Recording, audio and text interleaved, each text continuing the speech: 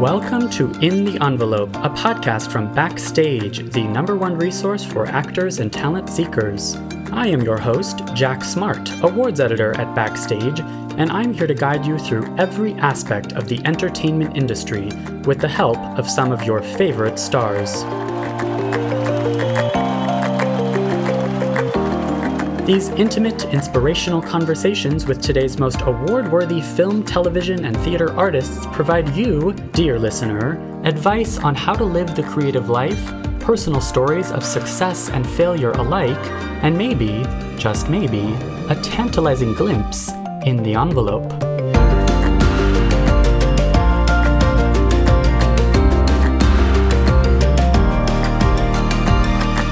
You're job interviewing like 1,000 times a year.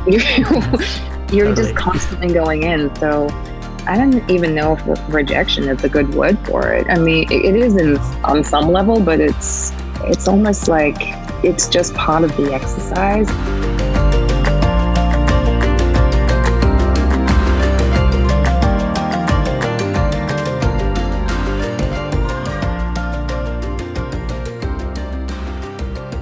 Welcome, listeners, to another episode of In the Envelope. The voice you just heard, today's guest, is none other than Yvonne Strahovski, star of Hulu's The Handmaid's Tale, and someone who's worked in a lot of different areas of the industry and therefore has tons of career advice and tangible, specific technique tips for a wide variety of mediums here, including voiceover. We talked about Broadway. We talked about TV acting versus film acting. There's a lot of really great stuff to dig into here.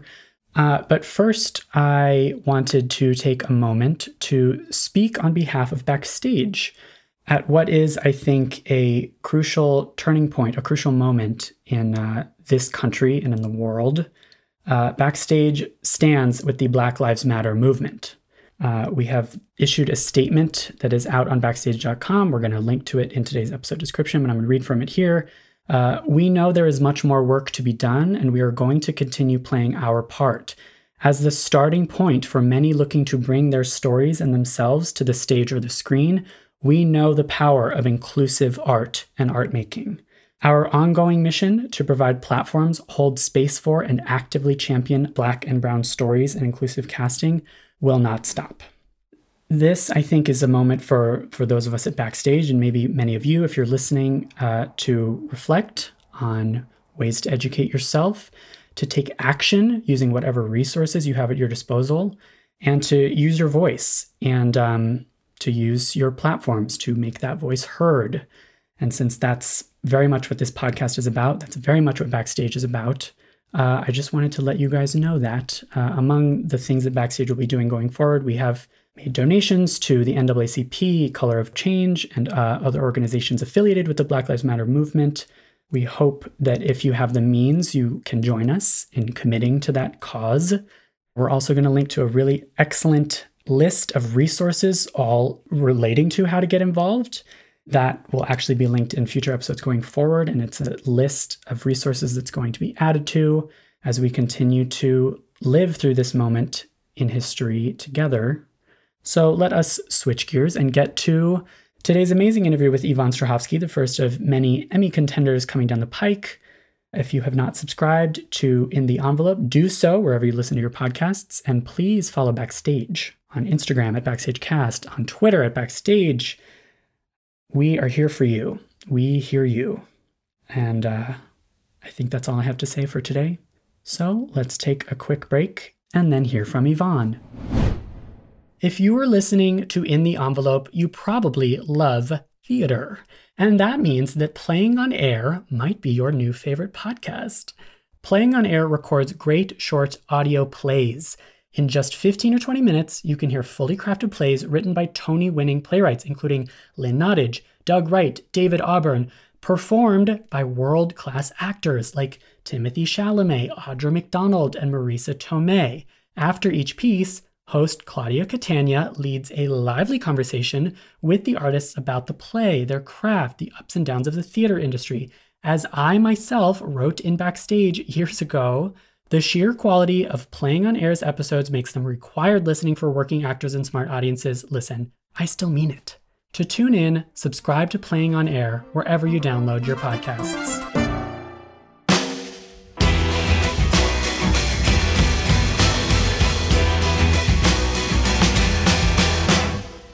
Yvonne Strahovski has been working in film and TV, voiceover, and Broadway ever since her breakout leading role in the hit show Chuck. The Australian native has starred on Dexter, 24 Live Another Day, The Astronaut Wives Club, and now ABC's drama Stateless, co-created by Cate Blanchett, and as Serena Joy on Hulu's dystopian drama The Handmaid's Tale, a role that has earned her a Primetime Emmy nomination. Here it is, our chat with the talented Yvonne Strahovski.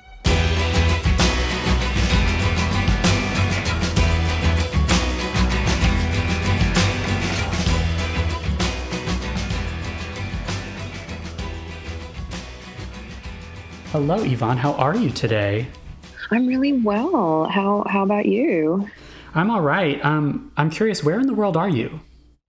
I managed to get back into Los Angeles before everything shut down.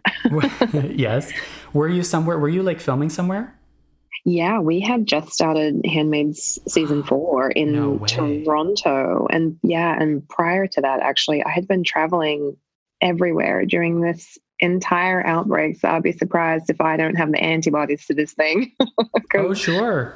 Yeah. We were on my husband and my son and I, we went from here to Chicago to Europe to the Berlin Film Festival to premiere Stateless and then on to Canada for Handmaids before we got shut down. It's wild. It's, and I suppose your plan for the time being is to stay put at home and, what else is coming up or what else were you working on? Well, I was working on The Handmaid season 4 and then I was going to, and then Stateless, we managed to get the premiere in February at the Berlin Film Festival. So that aired in Australia and really then it was going, and it still is going to release globally on Netflix, hopefully probably around June. But I guess, usually we do some press or whatever, magazines or photo shoots or things like that to promote that. And I guess, that's probably not happening. And then the Tomorrow War, the film that I shot recently as well, they moved, that was originally premiering at the end of this year, releasing in December. And they just announced that it's now moved to, I think, July of 2021. Oh. So yeah, so I guess all the, usually we go around doing all like promotional things and it's all, stopped. It's bizarre, isn't it? Yeah. But I was just telling your friend, I'm really not mad at being at home. It's been a really busy time for me in the last few years. And of course, when it rains, it pours. And I have first time mom, so I had my son and then things have just been really sort of back to back between shooting Handmaid season 3 and then going to Australia to shoot Stateless and then the Tomorrow War. And it's just kind of been back to back to back. And we haven't been home. My son has not really experienced home at all for more than really 2 weeks. So this is a really nice time for us as a family to be home and just do silly things that have piled up, like, frame some artworks and put some photos and just get around to those, home things, really. Yeah. Nice. Yeah. And those kinds of things that are maybe good for the soul, you're not necessarily scrambling to because we've been asking on this podcast, we've been asking people, what are you doing to stay sharp as an actor or as an artist? But just settling and nesting is maybe a crucial part of that process, right? For me, it absolutely is. And I am doing absolutely nothing to stay sharp as an actor. And I need it. That for me is the medicine because it's just been day in and day out. And I think for me, this break is going to be the exact thing that I need to maintain sharpness, I guess, when we finally go back. So I'm just kind of, I'm in this, of course I'm, on the phone and reading scripts for future projects and starting to sort of develop certain things on my own. But it's just take it easy right now. It's nice to change the pace up a little bit because life is real. It's in the fast lane when things are go, go, go. No, I think that's actually great advice. I mean, a lot of our listeners are maybe early career or working artists at all levels. And I think it's good advice sometimes to slow down and work on yourself. And by doing so, that does keep you sharp as an actor or as an artist.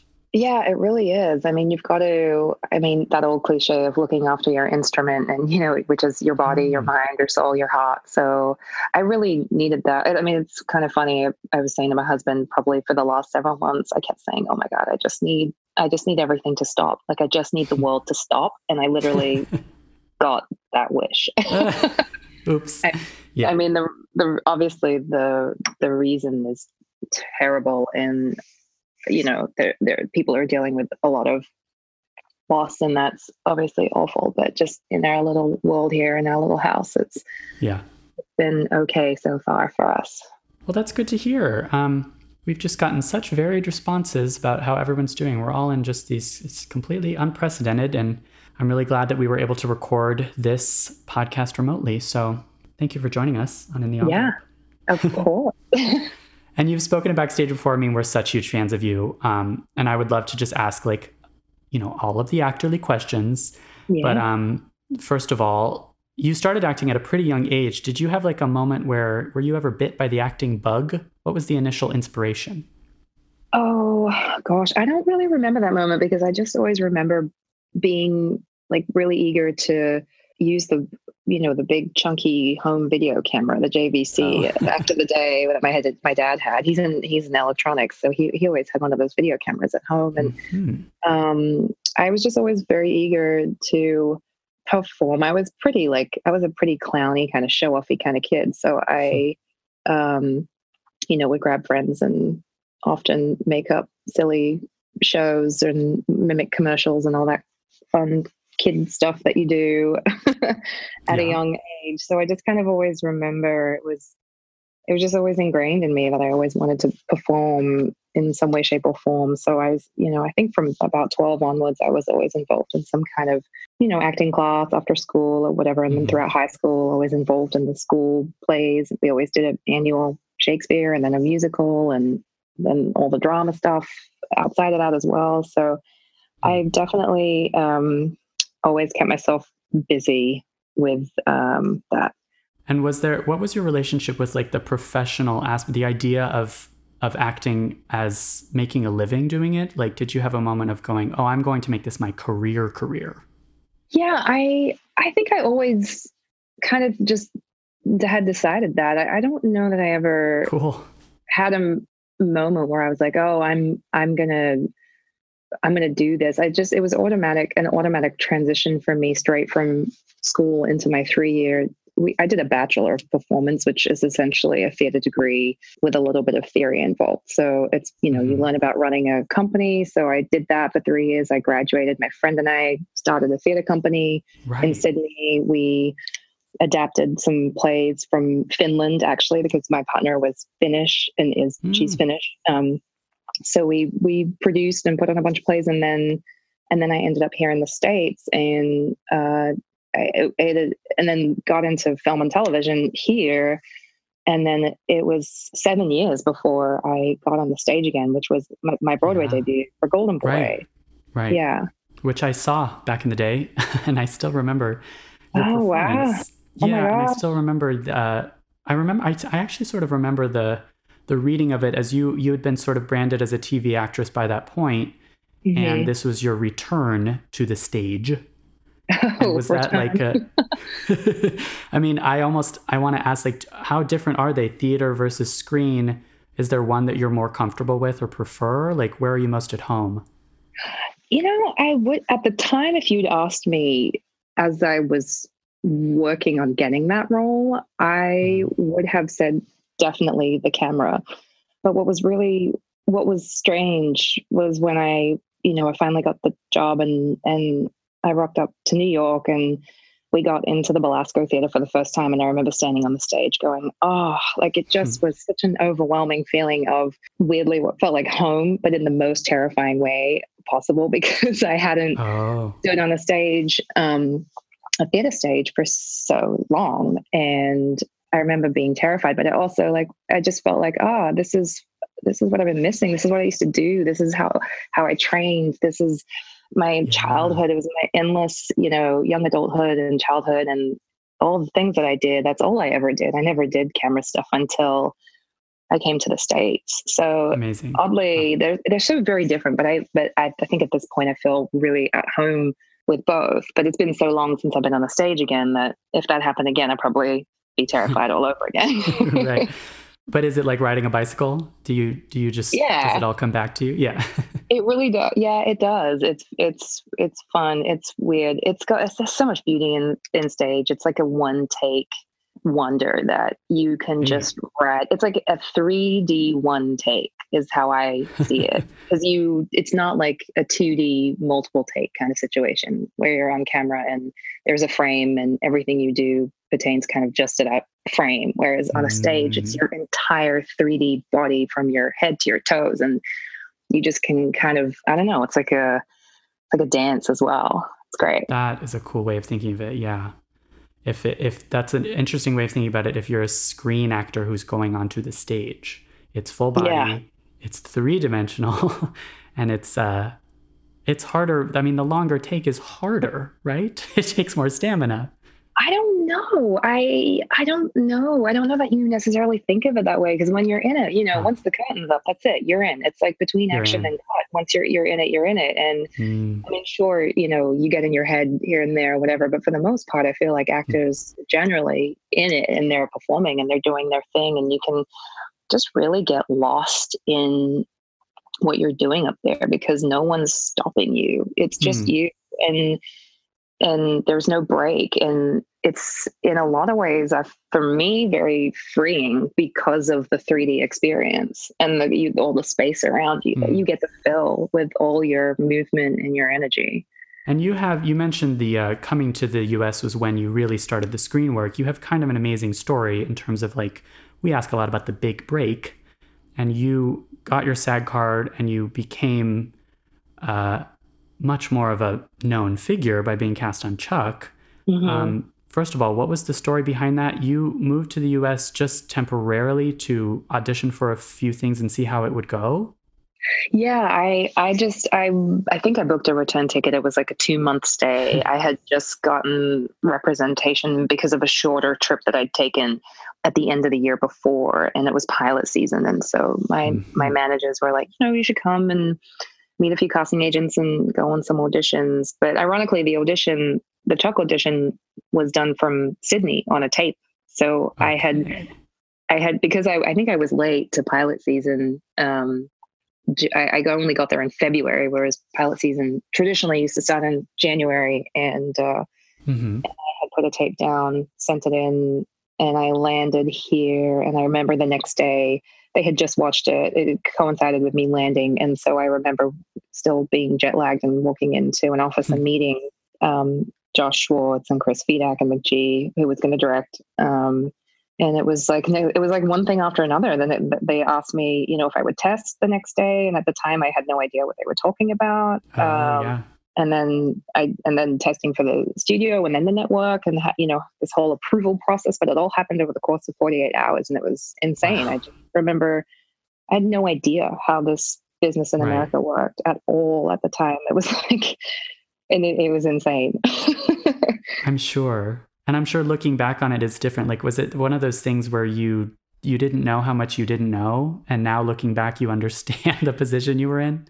Yeah, I really was very naive at the time. I mean, it was also, how old was I? I think I was 24 or 25. Wow. Yeah. So it was pretty young. And looking back, it's so wow. I mean, it was probably better in a lot of ways that maybe that I didn't really know what was coming next, because it was kind of bang, bang, bang and getting thrown in the deep end and kind of figuring everything out on the go, which, there's something in it when you're not thinking about it too much, you're just kind of you're just kind of going with it, and your instincts are very much at play in those situations. Oh, like maybe because it's such a whirlwind, you have to live in the moment. You're right. It's very, it was very be in the present moment. But that must have been quite the self-tape. You must have really nailed the self-tape. I don't know. You don't even remember, because it was like an afterthought, wasn't it? I don't know. Yeah, I don't really remember putting it down. I remember then I did have to read, obviously, in front of the studio execs and then the network execs. And that was the day that I met Zach, was at the test. Zach, who played Chuck, and that was it. And then, that was it. So Yeah. yeah. And what would you say, like from that training, you mentioned there was a little bit of theory as well in your training, like which of those skills are most useful to you? I guess both in on-camera work and just in general, what would you say your training is? I mean, I guess by theory, the theory wasn't really relevant at all. And looking back, sorry if I'm offending anyone, but no, that's good to know. As in, like, I think the theory component of the university degree was really just because it was a university degree and it had to have some technical theory component. Do you get what I mean? Like, yes. Essay writing or whatever and analysis, but really, that stuff you do at school. But I think for theater and for the training part of it, the practical stuff was really the greatest takeaway of, having a bunch of actors and teachers come in and teach us about stage and different techniques and Stanislavski and, all that stuff. And then kind of, just educating yourself on all those things and putting it into practice physically, and being able to read scripts, really. That's kind of the biggest thing. And that's always something that I'm, still to this day, I think the more you read, the more scripts you read, the more you can definitely differentiate between great and not great and everything in between, and what speaks to you and what, and kind of, it's a lifelong journey of learning, but that's with everything, isn't it? Totally. I feel like, not enough people talk about reading as a skill and reading as an actor, I suppose. You mentioned right now you're reading a bunch of scripts. That is it safe to say the more you do that the better taste you have, the better in touch with yourself you are? Do you do a lot of like reading a script and assessing whether or not you're right for a certain role? I do definitely reading. I think definitely you get better at figuring out what's for you and what's not. And I think your taste levels for sure improve the more you read. But for me, I don't know. I pretty much know when I start something within the first 20 pages at this point.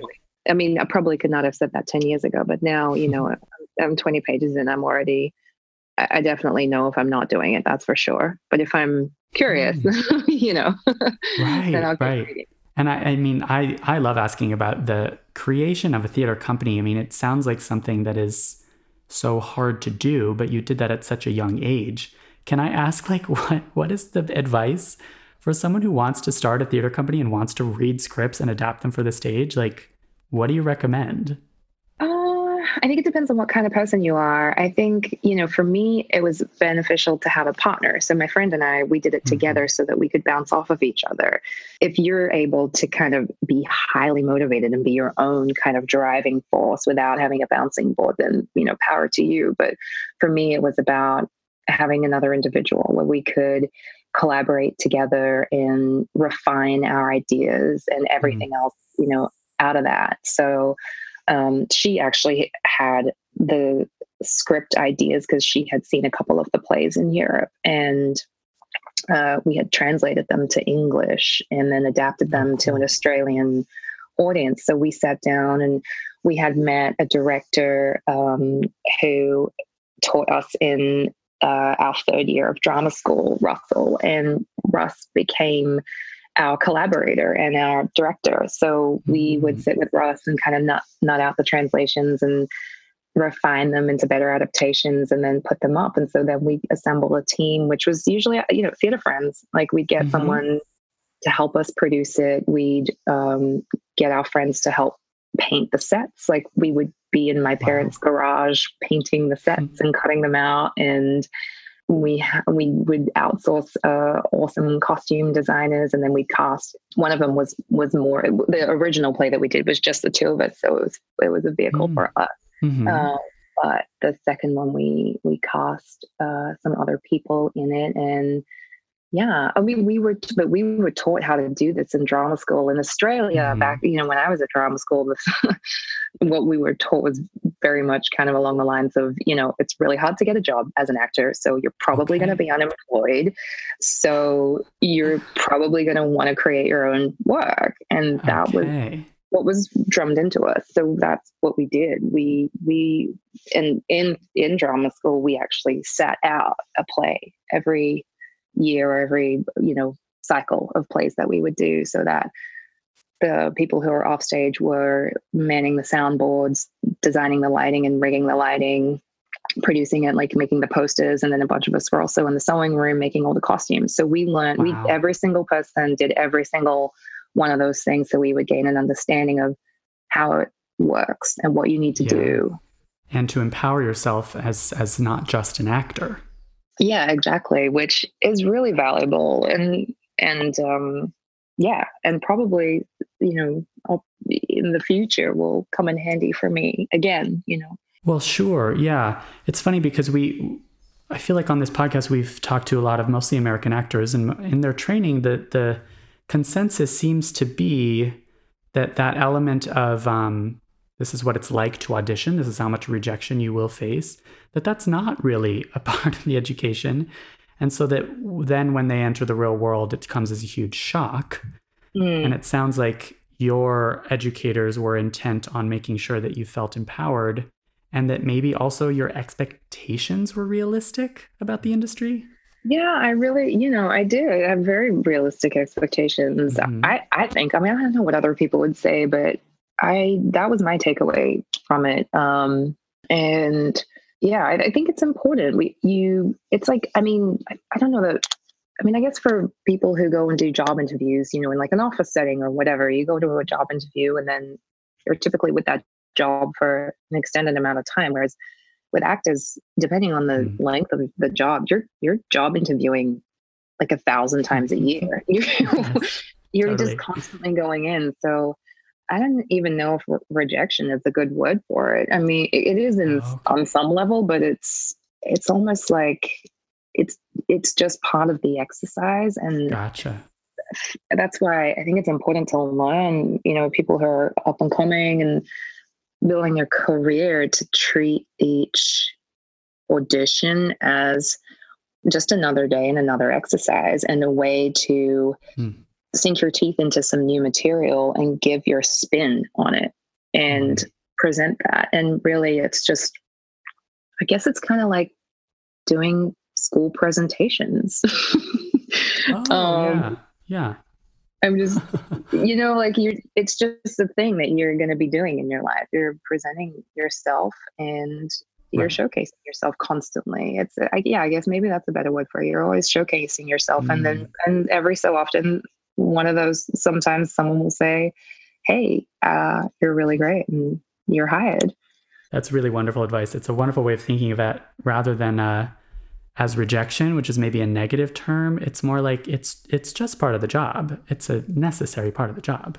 Yeah. And it's sort of, I get, obviously I've, been stressed from earlier days in my career where, you fall into a pattern sometimes of thinking, oh, what if I don't get this? Or, what if this and what if that? But it really, another way, when you look at it, the other way of, this is for me, this is not for them, this is for me, this is my exercise, this is my character for the day, this is my homework, this is my my breath into this work. And you kind of, if you take ownership of it and put that spin on it, it's not for anyone else, it's for you. And then you can have fun doing it, and it doesn't really matter if someone says no at the end of the day. You just went right for it, and you're moving on, and you go next. Totally. It is for you. It is for the actor. Yeah. Yeah. When you go down those kind of spirals of what if this, what if that, especially maybe early career, like during dry spells, where did that thought process go? First of all, did you ever consider a plan B? Did you have like another career in mind? Not really. I've been very lucky. I'm very grateful for how things have gone since I've been here. I've been busy. I haven't really had a dry spell in 13 years, which is really great. And I'm really obviously thankful for that. I think back in Australia when I was building, because that's when that was sort of the first 3 years of my life professionally outside of drama school, where I was really building stuff and getting to know the industry there and myself in it. And yeah, I think back then I remember thinking, oh, I guess if this doesn't work out, maybe I'll buy one of those dog washing vans and be a mobile dog washing Amazing person. Or I don't know, I used to come up with all these ideas, and also It's ideas a great plan B of what to do, during the dry spells, and expecting them, because it's something that's casual enough that you can let it go. You know what I mean? Like, that's why a lot of actors end up in restaurant jobs, because you can sort of have flexible hours, or, Right. It was all about trying to figure out what can I do that has flexible hours, like where I can make money when I'm not working as an actor, if I have all these dry spells. Yeah, which is a smart way of going about it, I think. Yeah. Can I also ask, I wanted to ask about voiceover, because you've done quite a bit of it, including for video games. We'd love to hear the technical advice about how to act voiceover. We talked about the difference between stage and screen. Is it a completely different gear to shift into to just be voiceover? It's different. It is different for sure. I mean, you can rock up to work wearing, pajamas or whatever you want, because nobody's really looking at you. It's all about your voice. However, you do still have to embody the character in a certain way so that vocally it's a truthful performance, in the same way that you want your body and your face to be genuine when you're on camera. And depending on who you are, again, what kind of actor you are, a lot of people, you hear a lot of actors say, oh, the shoes of the character shoes really really helped me to finally kind of piece together that last piece of the puzzle of this character, and really made me feel like this person or whatever. So I don't know, depending on who you are, you might feel like it's better for you to wear certain shoes or wear a certain outfit and not rock up in your pajamas or whatever it is, or and in the room, I mean, you're still emoting in a lot of ways, but it's just a different kind of hyper focus, which is significantly just on your voice. So yeah, I mean, it's different, but I feel like in the moment when you're speaking the words, you kind of end up doing a lot of the same things anyway. You're still, like, if someone had pointed a camera at you and did record your face while you were saying the words, you would still be emoting and doing the relevant expressions. So don't underestimate how physical it could be. And that's supposedly also true for the motion capture work, which is purely physical and voice. Yeah, I haven't really done the mocap stuff. The Mass Effect thing was just put my face on the character. It wasn't my body though. Someone else did all that stuff. Okay. I'm not even sure if it was mocap or if they just digitally created it. But yeah, it can be really physical, especially, I mean, gosh, even in ADR when we're, coming into the studio to fix up the lines from from shows, and especially on very physical shows, you have to kind of have to like punch the air or do, get the right energy levels and the yeah, it can be pretty physical sometimes. Interesting. Yeah. I guess any screen actor who has to do ADR is going to end up with some voiceover experience because of that. That's a necessary part of the job. Yeah. 100%. Yeah. Now, what about accent work? Because your accent work is impeccable. I'm wondering, do you work with a coach?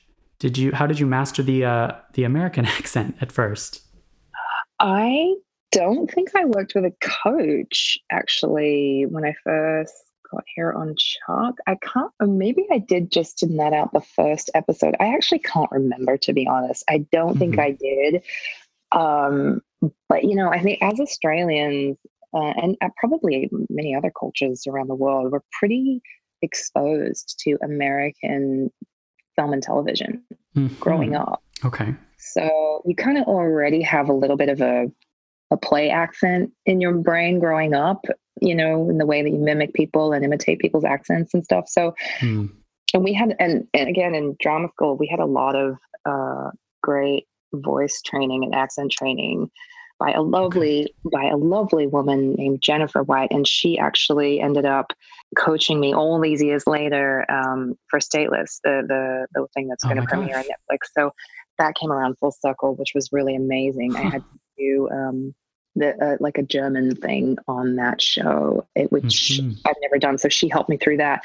But as far as the American, I think, just hearing people on set and being around people, that's the greatest lesson. I mean, obviously accent coaches are awesome, but you really it's not just about pronunciation of the words, it's about falling into the cultural melody of how people speak. And here in America, there is a very specific cultural melody that it was really great to watch everybody for 5 years on my first show, and hear everybody and the cadence and the intonation, I was sort of absorbing it. I remember, being on set for the pilot, and I had to say something about the nerd herd, and I couldn't say it at the time in American because I couldn't wrap my head around the double R, nerd herd. And those were the hardest words for me. Then like order and burger, like the which Americans will say, but as an Australian, we say burger, order, girlfriend. You don't hit the R. Here it's girlfriend, and it's a different sound. And it was so hard, and we had to change. I'm pretty sure we changed the line in the pilot to change the line. Yeah. Okay.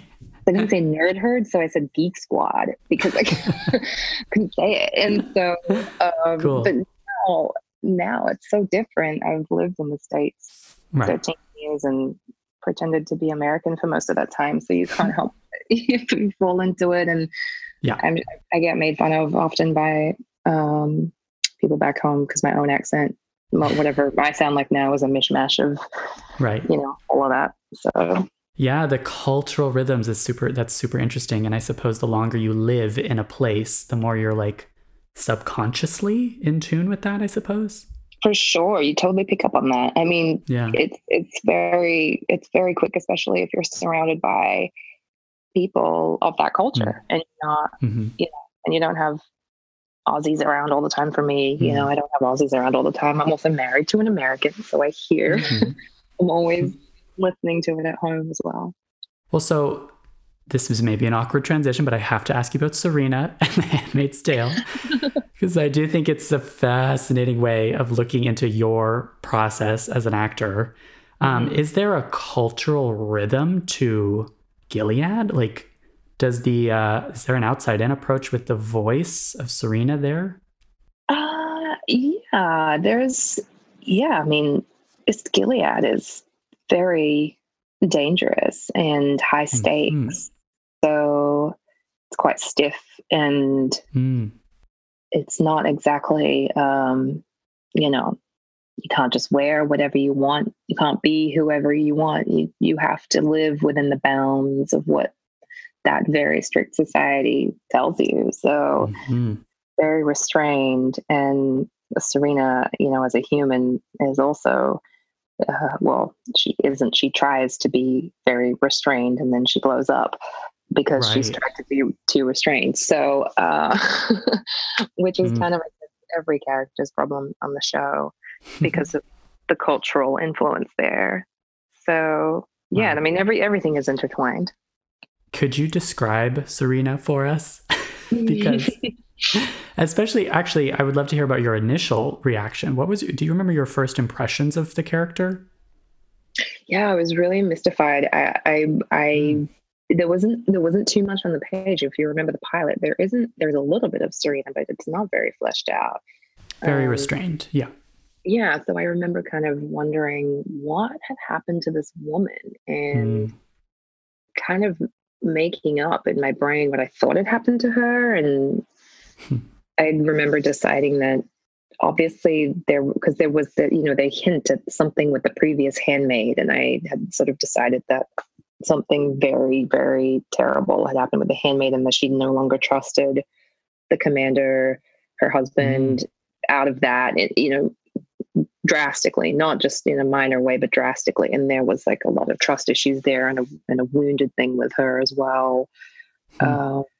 So which is kind of where we ended up going, obviously, with her. So those were sort of my initial things that I ended up running with quite heavily, that she's very guarded, very wounded inside, but it's very, very guarded and envious and jealous out of all of that. Yeah. Wow. Wounded. Interesting.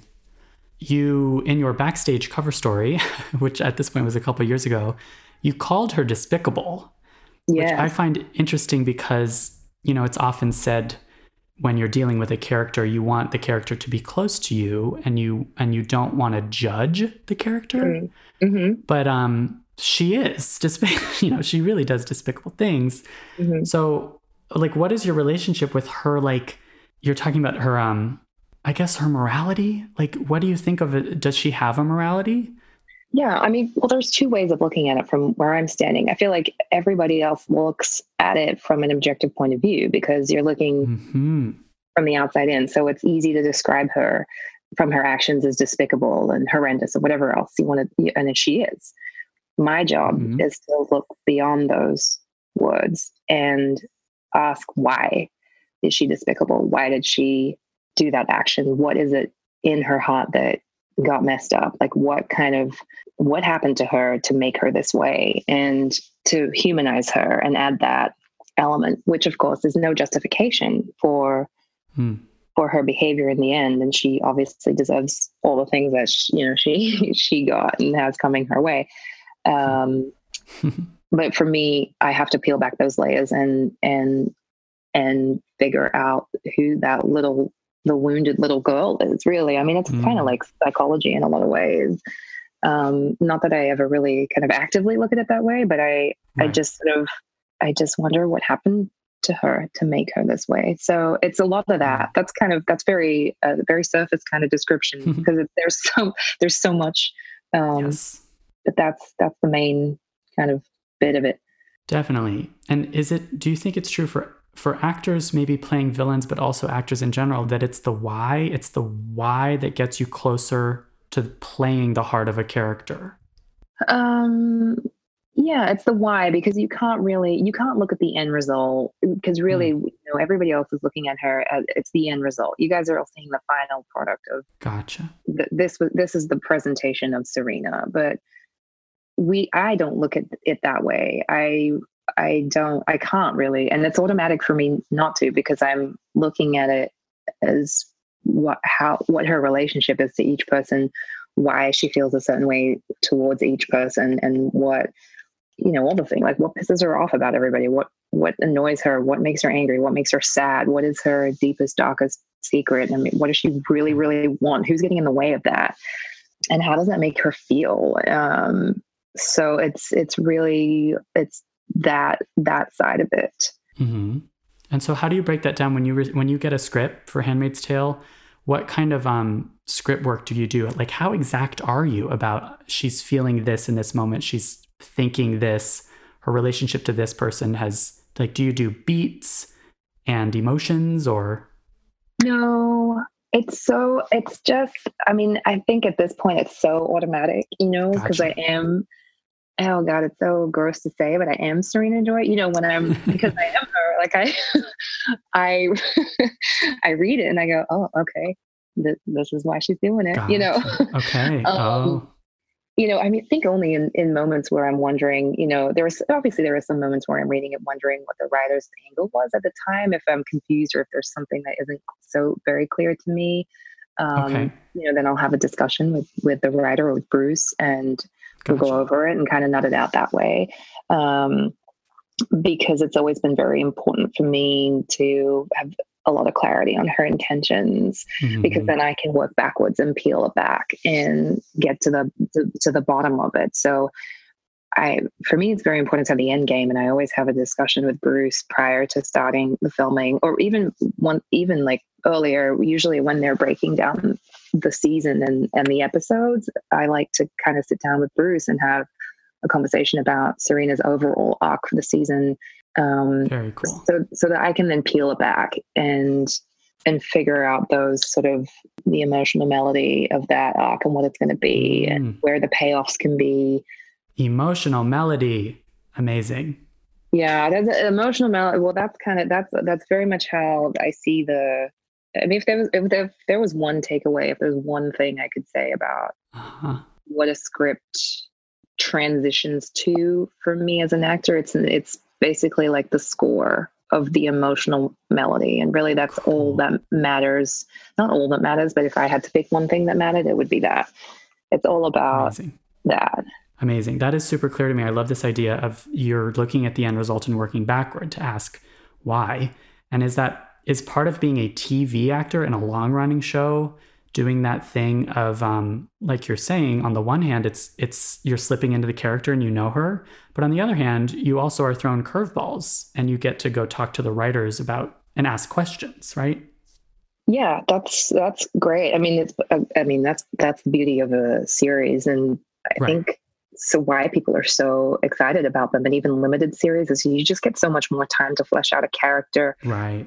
I think because predominantly I've spent time doing that versus film. Mm-hmm. Film is, I think, trickier to really sit into and lean into in the same way that you can do with a character on a TV show. Mm-hmm. You know, I would say comparatively a pilot is similar to a film because it's like a one-off, thing. Cool. But then once you get going, you're in it for much longer than you are on a film. It's a very different process. You have to, I find in film you have to kind of really start sitting with the character sooner in your own way, whatever that is, like in your thoughts or whatever it is, whatever your process is, because you just don't have the length. It's not a marathon in a lot of ways, like a series is comparatively. That is so cool. And then, I love these conversations with Bruce about the overarching narrative of Serena. How much of that is then on the day of filming? Like, do things really change opposite a co-star depending on chemistry? I mean, I'd love to hear about working opposite Elizabeth because you guys are incredible together. Yeah, I mean, things can change totally on a dime. I mean, I always obviously have some idea of how I see a scene. Obviously with my opinions and my thoughts and my Serena Joy feelings. But yeah, I mean, it's great. That's the beauty of what we do. You get on set and then you've got the director, you've got the other actor, and you're working together and you're sparking off of each other. And one of the best things about working on this show, especially with Elizabeth, is getting lost in the moment.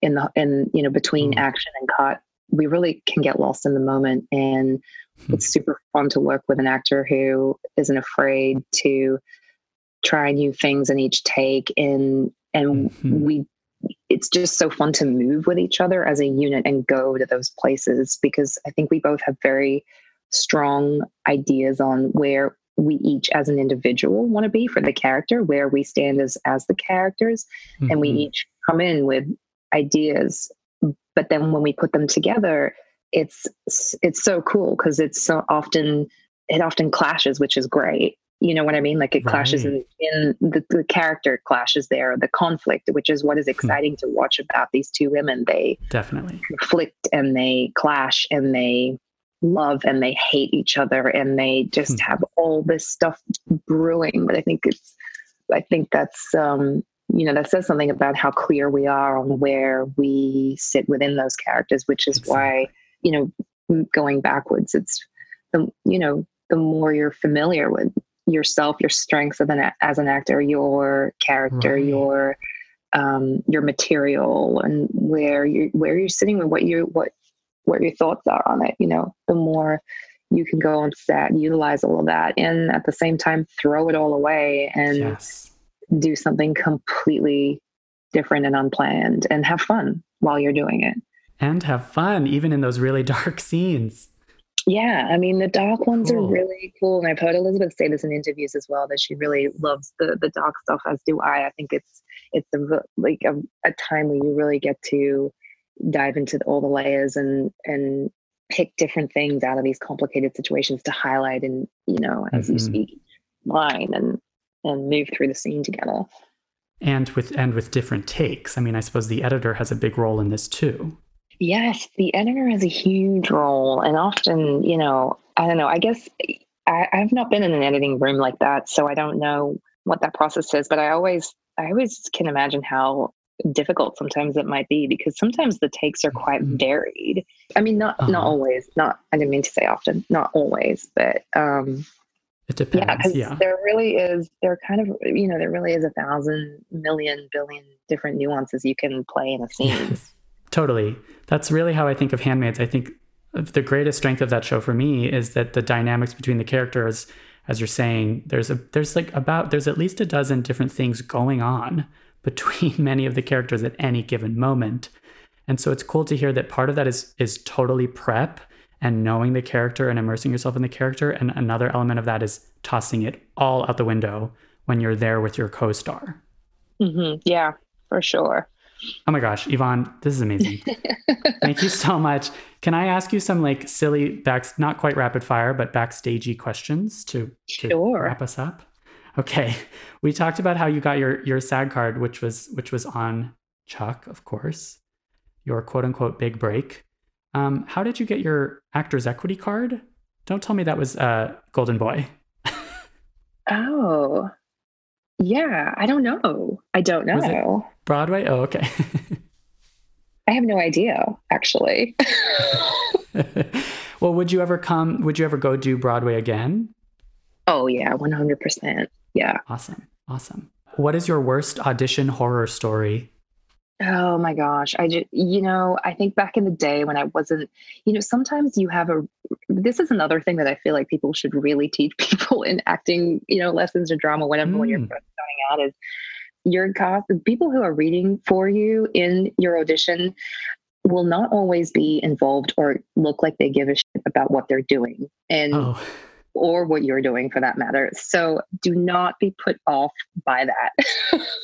right, right. So I think back in the early days, one of my horror stories is just having one of those really terrible, terrible, terrible kind of readers where I was like, oh, I was so thrown by what they were doing, which is they may as well have been reading the newspaper and eating a sandwich while they were reading Right. lines opposite me. And I especially if see. it's an emotional scene or whatever, and you're supposed to be all in it, and they're just not. And it's kind of a traumatic experience, but but don't let it Totally. be. If you're listening to this and you're starting out, don't let it Yes.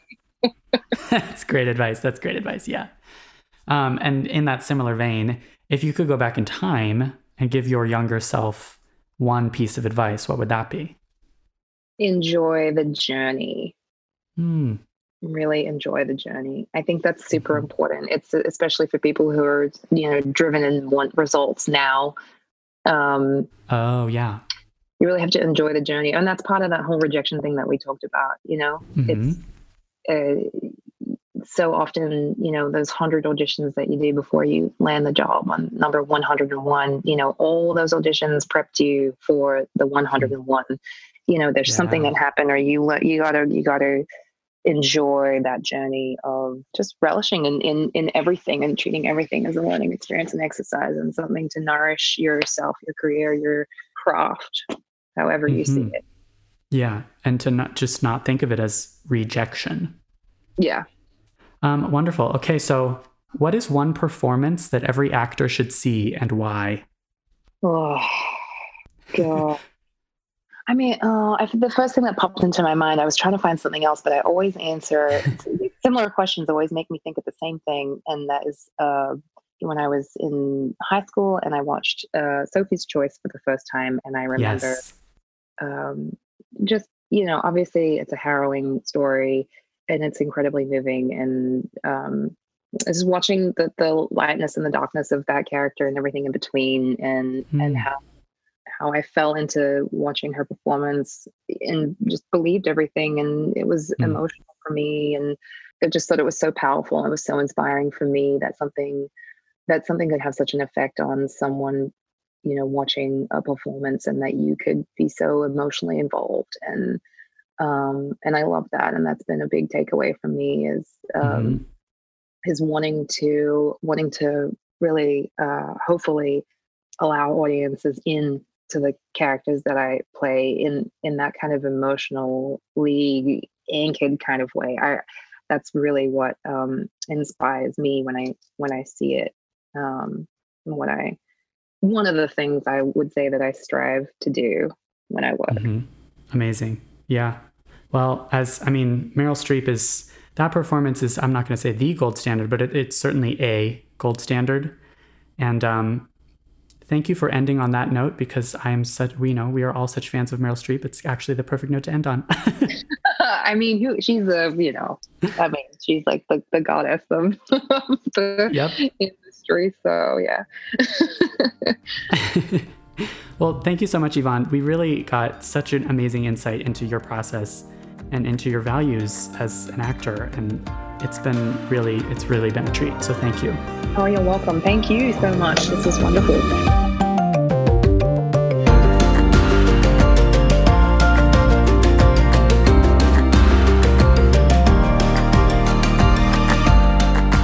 In the Envelope is recorded at Lotus Productions and Hyperbolic Audio in New York City, and Soundbox LA, Mark Grouse Studios, and Buzzies in Los Angeles. Thanks as always to our producer extraordinaire, Jamie Muffett, and to the team at Backstage, Samantha Sherlock, Mark Stinson, Caitlin Watkins, and of course, Casey Howe. Visit Backstage.com, and don't forget, you can subscribe to Backstage by using the code ENVELOPE at checkout for a free trial. That's right, 100% free.